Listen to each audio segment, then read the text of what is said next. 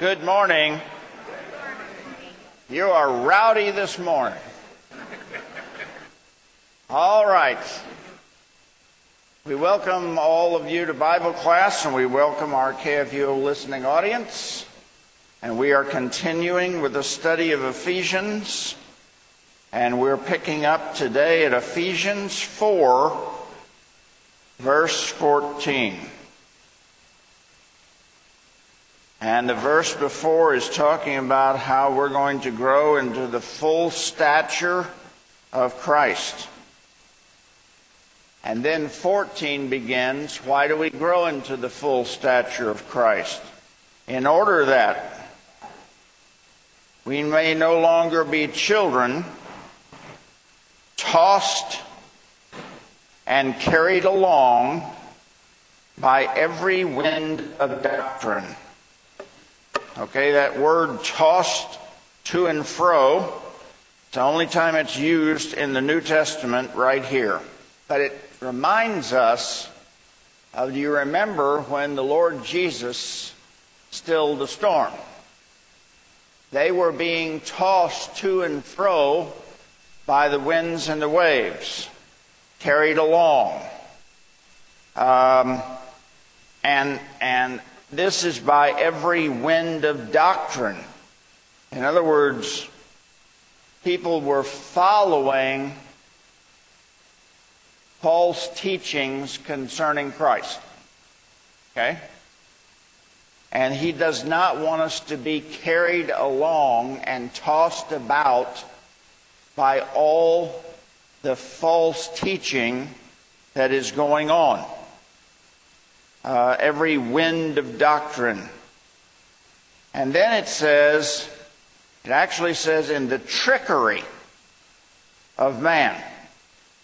In the trickery of man and the cunning.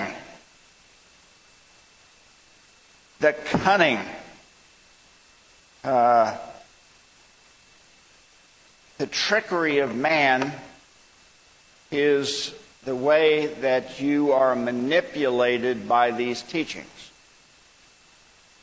And they sound good, but they're false. They sound like something we could believe in, but they're false teaching. And and then the scheming of error. In other words, it's like you're being tempted by so many things, and there are so many things we hear that are not of God.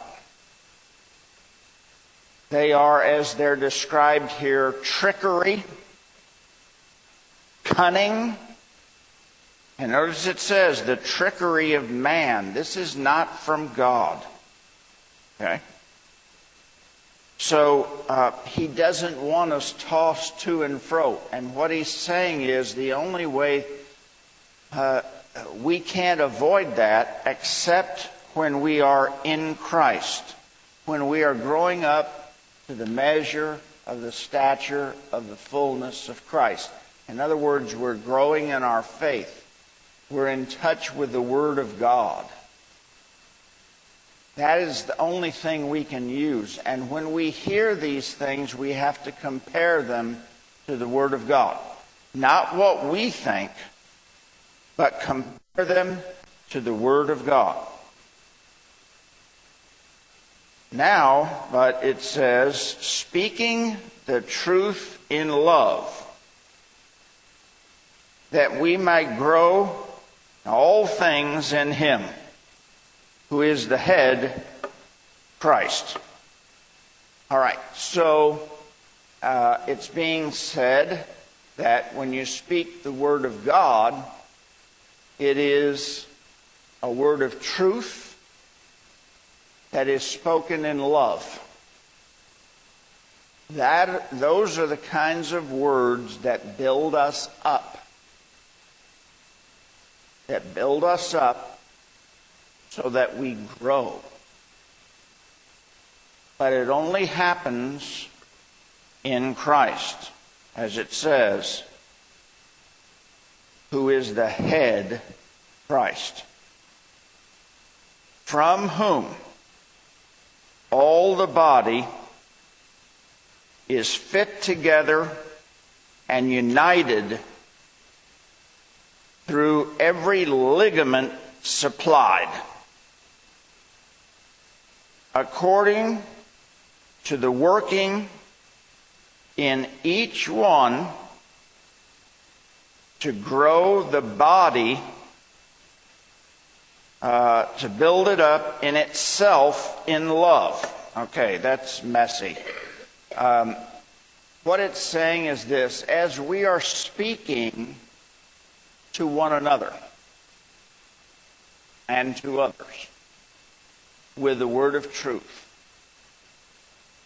God is supplying that which knits us together and unites us so that we grow together, and so that the church, the whole body, is built up. Okay? Not torn down, built up. Now, this is an action of Christ working through us as we speak to one another the truth. Okay? The Word. All right? The Word. But notice it constantly says in love. The Word of God is not to be shared as if one person is superior to the other. Okay? It is in love, knowing that we are all equally sinful people and need one another. Okay. For this reason, I say and I testify in the Lord, you are no longer to walk as the Gentiles walked, in the vanity of their minds. Now, remember, he's writing to Gentiles in Ephesus. They are no longer to be acting like the Gentiles in the vanity of their mind. It might say futility in yours. But that word, futility and vanity, or whichever one, is closely related in the Old Testament to idolatry. To idolatry. Because it says over and over again in the Old Testament that it is vain to worship idols. It is futile to worship idols because they have no power. Because they have nothing. They're either metal or wood or whatever. But they're not God. So it is, what he's referring to here is the vanity of the Gentiles worshiping idols. Okay? Worshiping idols is what he's talking about. And then he launches in on quite a list here. Being in darkness, or being in darkness in their understanding. In other words, the realm of darkness is always talked about being of Satan. And the realm of light is of God. So they're in darkness. Their understanding is in darkness. They don't understand. And then it says, alienated from the life of God through their ignorance, which is in themselves. Now, what this ignorance is they do not know the things of God. When we are born into this world, we do not know the things of God. They are totally foreign to us. The Gentiles were born into this world, and they do not naturally understand the things of God. That's true of any person born in this world. They do not understand. They are ignorant of the things of God. Okay? They're alienated from the life of God. Only God can give true life. Only God. And when you don't have God, you don't have life. You are literally the walking dead. Okay? The walking dead. And then it says, through or because of the hardness of their hearts. Now that's an interesting term. What does hardness of heart mean? It's related to dullness. All right? But hardness of heart is, if you're going to define it, it's the inability of the heart to recognize sin so that you feel guilty. In other words, your heart has become so hard that even when you sin, there's no guilt. You don't feel anything. Okay? That's a hard heart. When you can repeatedly do something that is clearly wrong in the law of God and it has no effect on you whatsoever, you have a hard heart. Okay? You have a hard heart. A dull heart. So notice all the words he's using. Darkness, alienation, ignorance, hardness. Okay, all these things he's applying that we should not be like these things. Okay, we should not be like these things. Then it says here, verse 19, it's talking about callousness. They have become callous and given themselves over to lewdness, wantonness. We'll talk about that term. They're callous. In other words, nothing bothers them. Back to related to that dullness of the heart. They're callous. They can watch evil and it has no effect on them. And then this term, and they have become, have given themselves over to lewdness. Do your translations say lasciviousness? Sensuality. Okay. That word actually means you do things that are out of bounds. You do things that are out of bounds. Inappropriate, out of bounds. Okay? Out of bounds. And then it goes on to say that they're actually greedy to work all kinds of uncleanness. In other words, it's not enough to be callous when they see it. They actually are greedy to do it, to do evil. They look for ways to do evil. Now, we're getting pretty bad here. Yes. Wallowing in it. They love to be evil. Okay? They love to be evil. So this is quite the description here. When you put all this together, darkness, alienation, ignorance, hardness, callousness, out of bounds, and greed to do evil. evil. Okay? That's pretty bad.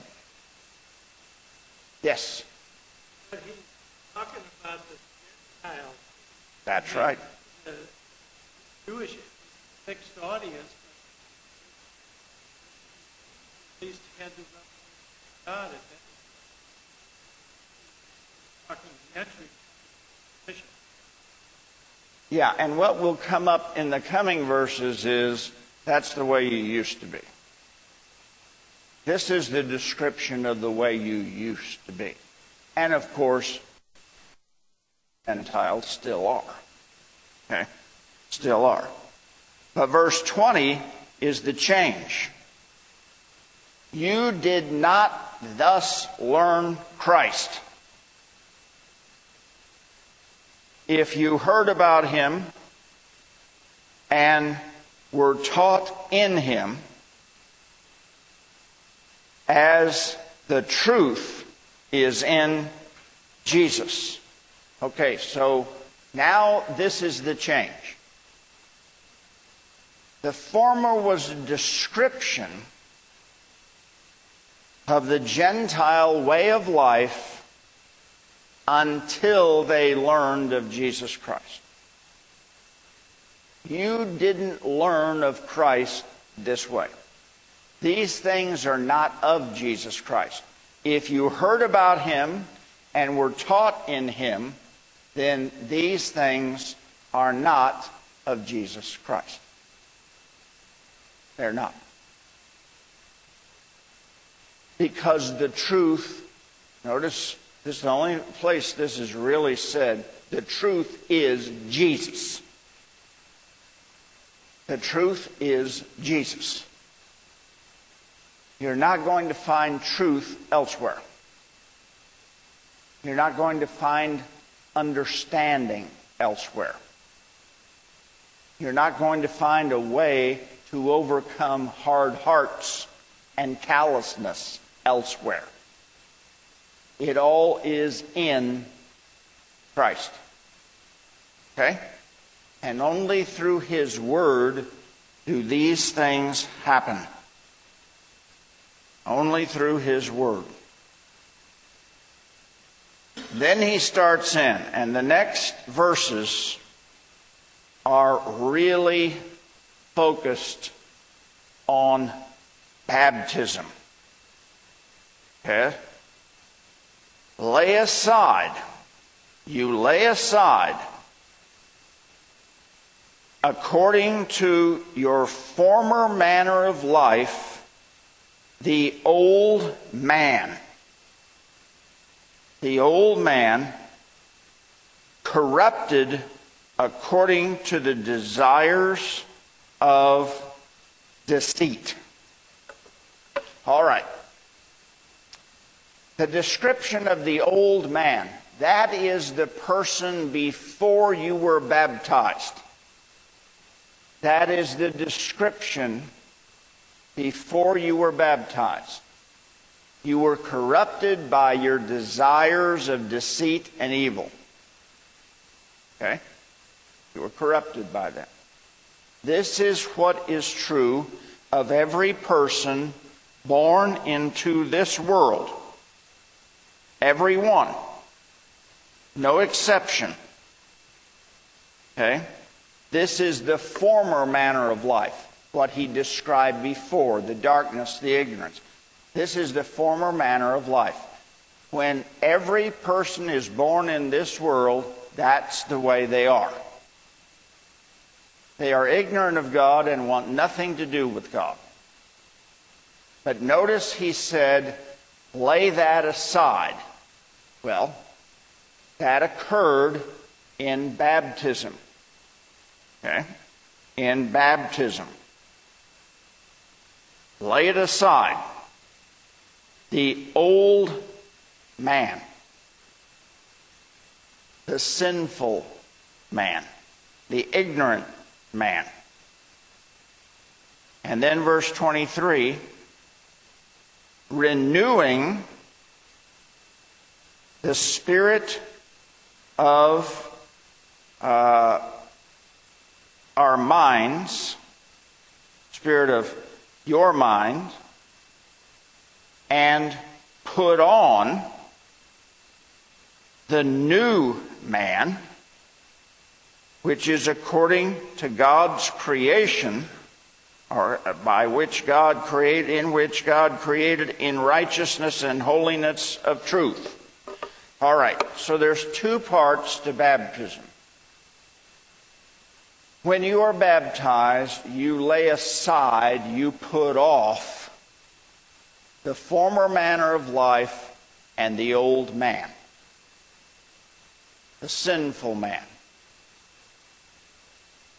Then in baptism, you put on the new man. And notice it says, created by God in righteousness and holiness. Now there's a lot here. Yes? Yes. Well, the heart is thought to be the seat of feelings, and the mind is understanding. Okay. So, but he's talking about the total person. Now, notice it says, put on. This is very important language. And let me try to flesh this out all the way. When Adam and Eve sinned, God put on them animal skins to cover them. When we are baptized in Christ, God clothes us with Christ. When we are baptized into Christ, we put on Christ. We are clothed with Christ. Now this is fabulous. Adam and Eve were clothed in dead animal skins. Baptized believers are clothed in Christ. Further, notice how it says that they're created by God. Adam and Eve were created by God.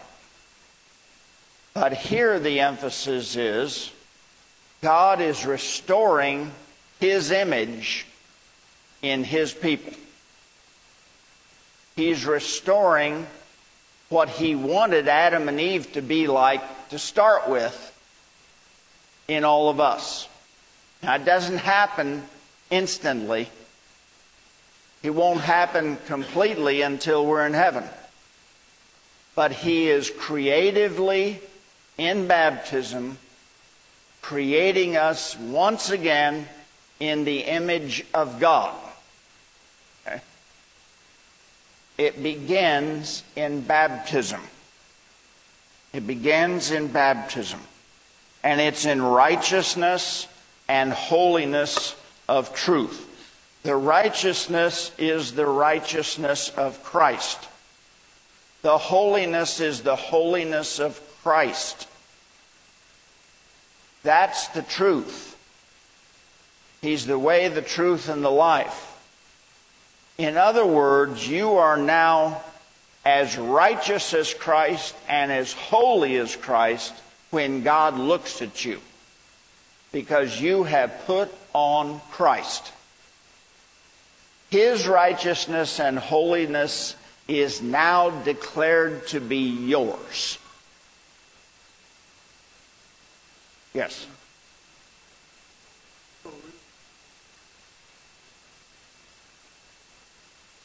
Well, Adam and Eve were very weak because they were tempted. They wanted to be like God.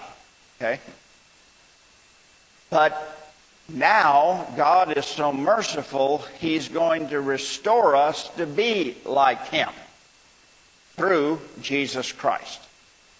So when God looks at you, every day He sees His Son. In baptism, you put on Christ, and He sees His Son, holiness and righteousness. They are declared yours. You don't have it yourself. They are declared yours. Okay? Called imputed righteousness. He declares it. And it's yours. And it happens in your baptism. So, these are powerful words, and they're paralleled in Colossians. We looked at those earlier. But it's really, anytime you see the words put off or put on in Scripture, it's baptism. May not say baptism, but it is. That's what they're talking about. All right, so some instructions. Therefore, okay, because this is true, because you've put off the old and been clothed with Christ, and you're new, therefore, put away falsehood. Each speak the truth with his neighbor, because we are members one of another. Okay? Now, what are the implications of when this happens? When we're all baptized and we're all new creations and we're all people of God, now what? Therefore, put away falsehood. Now, that would be any false teaching. That would be the primary thing. Any false teaching. That goes back up to what was said before. Okay? You were taught in Him. Okay? You used to believe the scheming trickery of the world. Put that away. Put away all falsehood. All falsehood. The false teachings about God. Now, how do you know what's the false teachings about God? You have to be in constant contact with the Word of God and be constantly comparing what you hear all around you in the world, comparing that to the Word of God. And when you compare it, you will know what is of God and what is not of God. Okay? But put away the falsehood. Don't speak falsehood. All right? And you know, and at times we don't mean to do that, but we do. Well, as far as I'm concerned, I think, well, God doesn't care what you think. Okay? What is the truth? Okay? What is the truth? Compare what you think with the Word of God. And put away falsehood, speaking the truth. Speaking the truth about Christ with your neighbor, which means with everybody. With everybody. Because we're all members of the same body. We're all members one of another. We don't want to see any damage come to another. We don't want to see that happen. We don't want to see any we don't want to create spiritual problems for another. So you have to be very careful when you're speaking about Christ what you're saying. Okay? And believe me, as a pastor, you learn that in a hurry. I remember one time when I was first a pastor in Starkville, Mississippi, and I was walking down the hall between church and Sunday school one day, and I heard this woman say, "Now, pastor says that's not right." And I said to myself, good heavens, they're listening. And from then on, you pay attention to what you say, especially if you're talking about the Word of God and doctrine. Okay? So you put away this falsehood. Now, a number of instructions here. Be angry, but do not sin. Let not the sun set on your anger.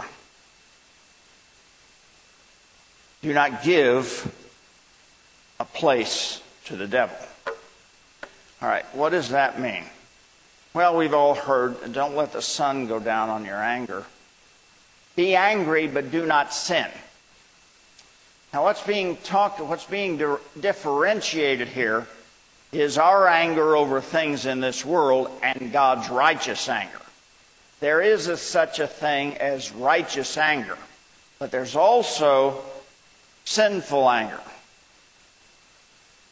Do not sin is saying, when you get angry, do not let that anger motivate sinful actions. Be angry, but do not sin. You may get upset, but don't let that anger be the beginning of you committing sinful acts because you are angry. If it's righteous anger, fine.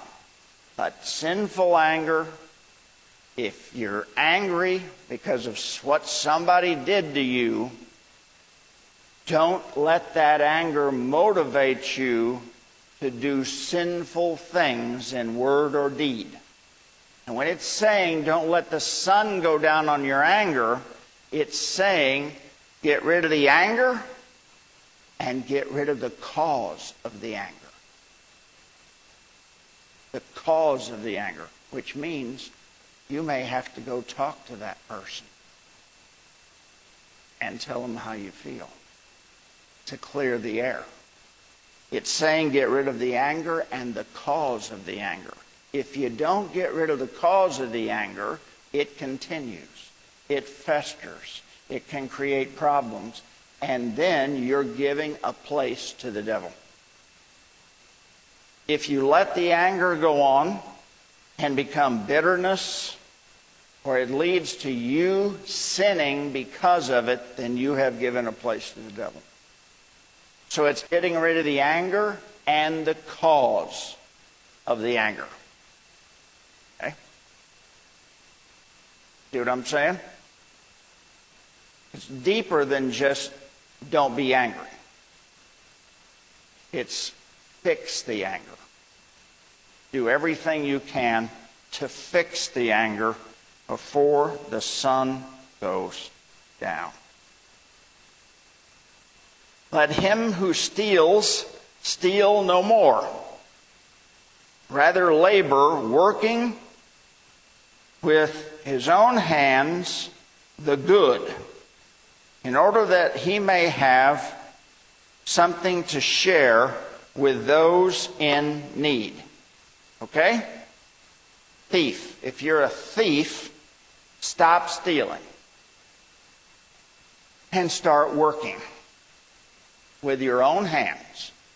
Why would you stop stealing and start working with your own hands? He tells us, so that you will have things to share with those who are in need. Okay? That's the motivation. In other words, he is now translating for us that the way we live this new image of Christ is to take care of our neighbor. We don't speak falsehood. We don't let anger fester.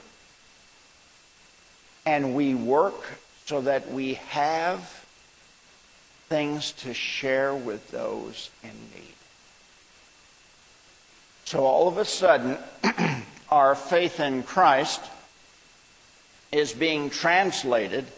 How do we live our faith and love in Christ? By loving our neighbor. by loving our neighbor. So Paul has moved from the basics of salvation and baptism, talked about unity.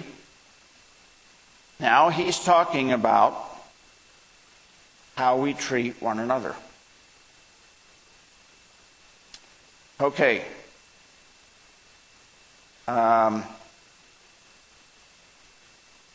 Now, he talks about our speech. He talks about our speech. Let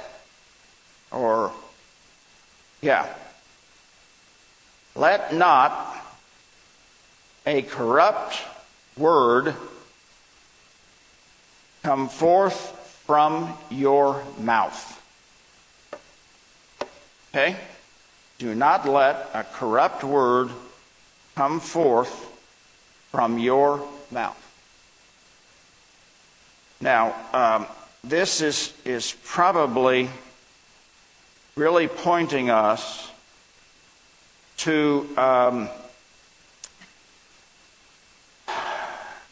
anything that hurts, anything that's foul language, should not come out of our mouths.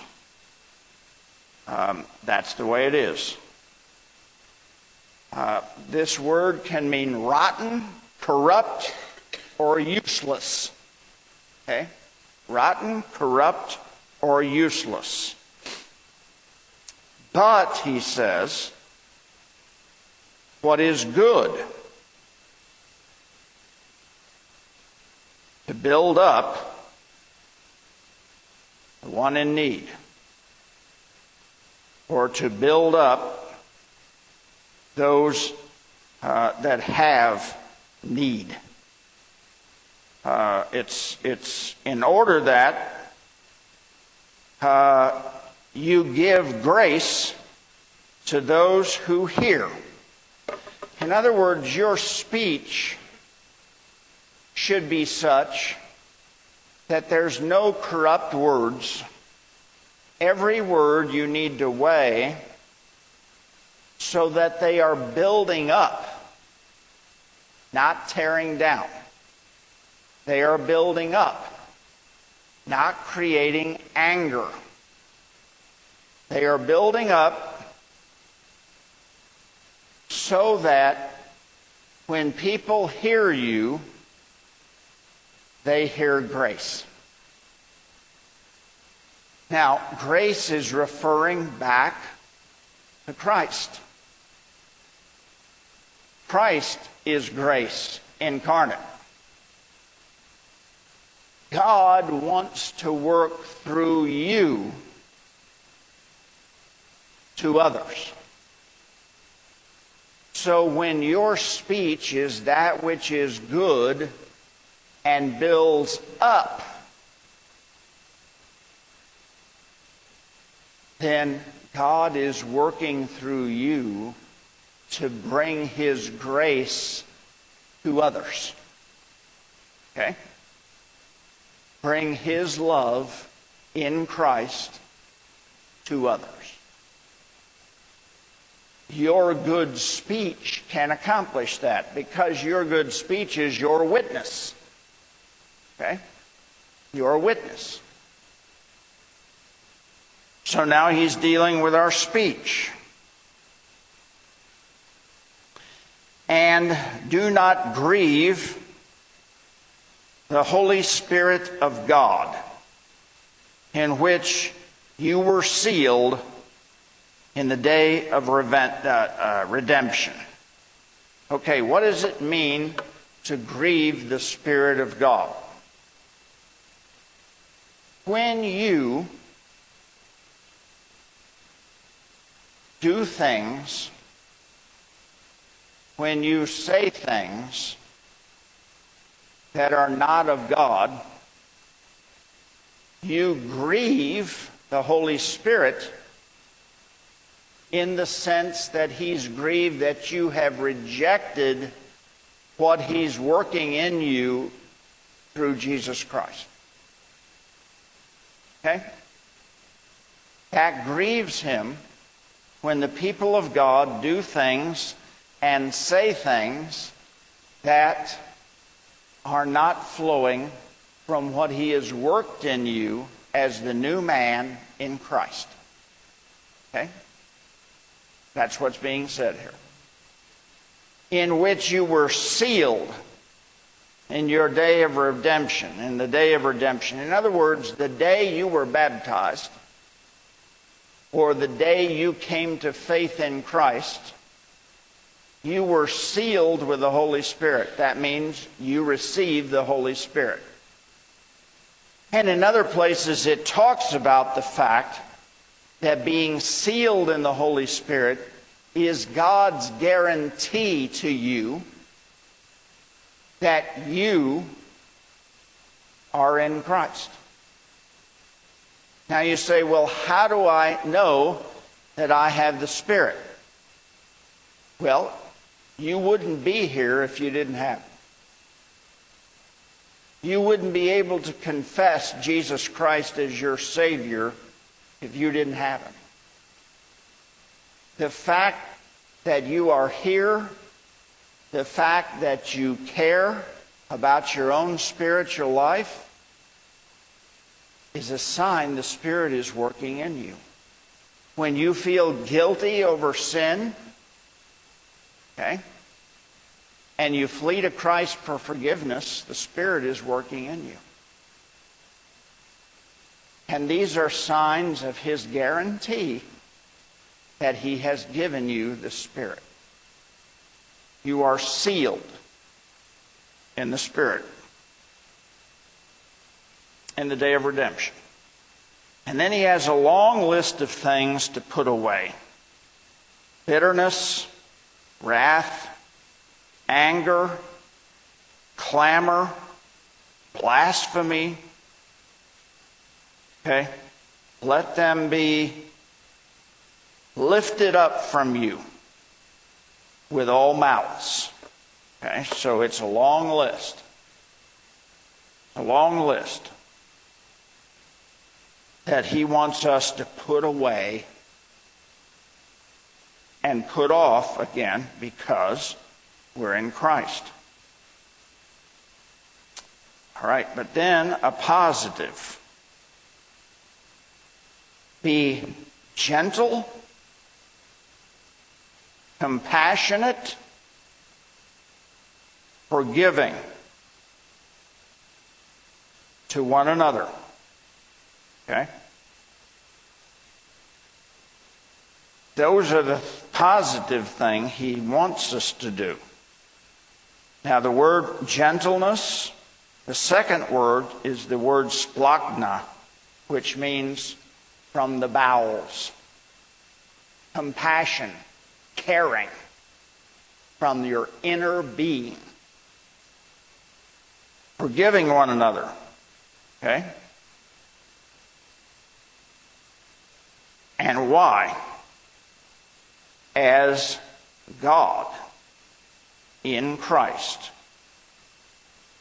forgives you. Okay? Because the only reason is, these are other sinful people, because God forgave you. That's why we then live like this towards others. There is no sin that another can commit against you that if you commit it against God, God will forgive you. Therefore, you are to forgive others. Because God would forgive the same thing. There is no room for holding grudges. Okay? No room. Now, verses 1 and 2 of chapter 5 go with the verses before, not the verses after. Therefore, be imitators of God as beloved children, be imitators of God, and walk in love as also Christ loved us and gave himself for us, an offering and sacrifice to God, pleasing aroma. All right, so we've talked about the implications of baptism. We've talked about the new ethics that we live with in our lives and in our speech. But it's all summed up in be imitators of God. Be imitators of God because Christ gave himself for you. An offering and a sacrifice which was a pleasing aroma to God. And that's what changed everything. That's what changed everything. All right, we got a few minutes here. Questions? Yeah, bud? I thought it was an interesting way. It's the idea that it goes beyond just of taking away give. That kind of goes to It does. the old way of taking away. Yeah, what Bud's saying is the old way was to take from others. The new way is to give to others. The exact opposite. You can't give to others unless you have something to give. So work so you have things to give to others. And that's radical from the world's point of view, because the world says make as much as you can and keep as much as you can so you can be secure. Okay? You're secure in God, so you have the freedom to give. You have the freedom to give. Your security is elsewhere. Janet? Okay?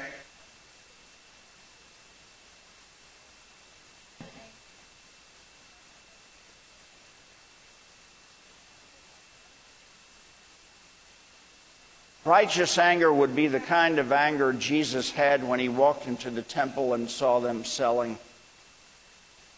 buying and selling. That was righteous anger. It is righteous anger when you get upset when you see the sin in this world. When you get upset because we have abortion. When you get upset with those kinds of things, you are right in being angry. But do not sin. Okay? Do not sin. So there is righteous anger. The principle can be righteously angry when the kids act that way. But you don't beat them. You'd like to, but you don't. Instead of you taking action, you leave it to God, or you work through legal means that the government allows to express, to change it. Yeah. Yeah. All right. Yes.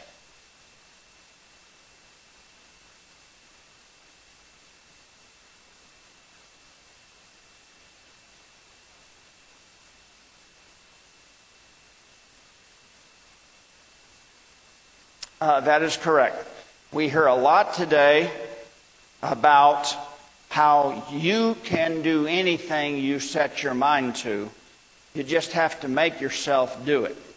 That is self-aggrandizement, and you can wind up worshiping yourself. Okay? Literally, you're your own idol. I can do anything. Okay? I don't need anybody's help. I can do it. All right, so our time is up. Remember, we do not meet next week. There will be a worship service here at 9:30. So we will meet again in 2 weeks. 2 weeks. The grace of our Lord Jesus Christ and the love of God and the fellowship of the Holy Spirit be with you all. Amen.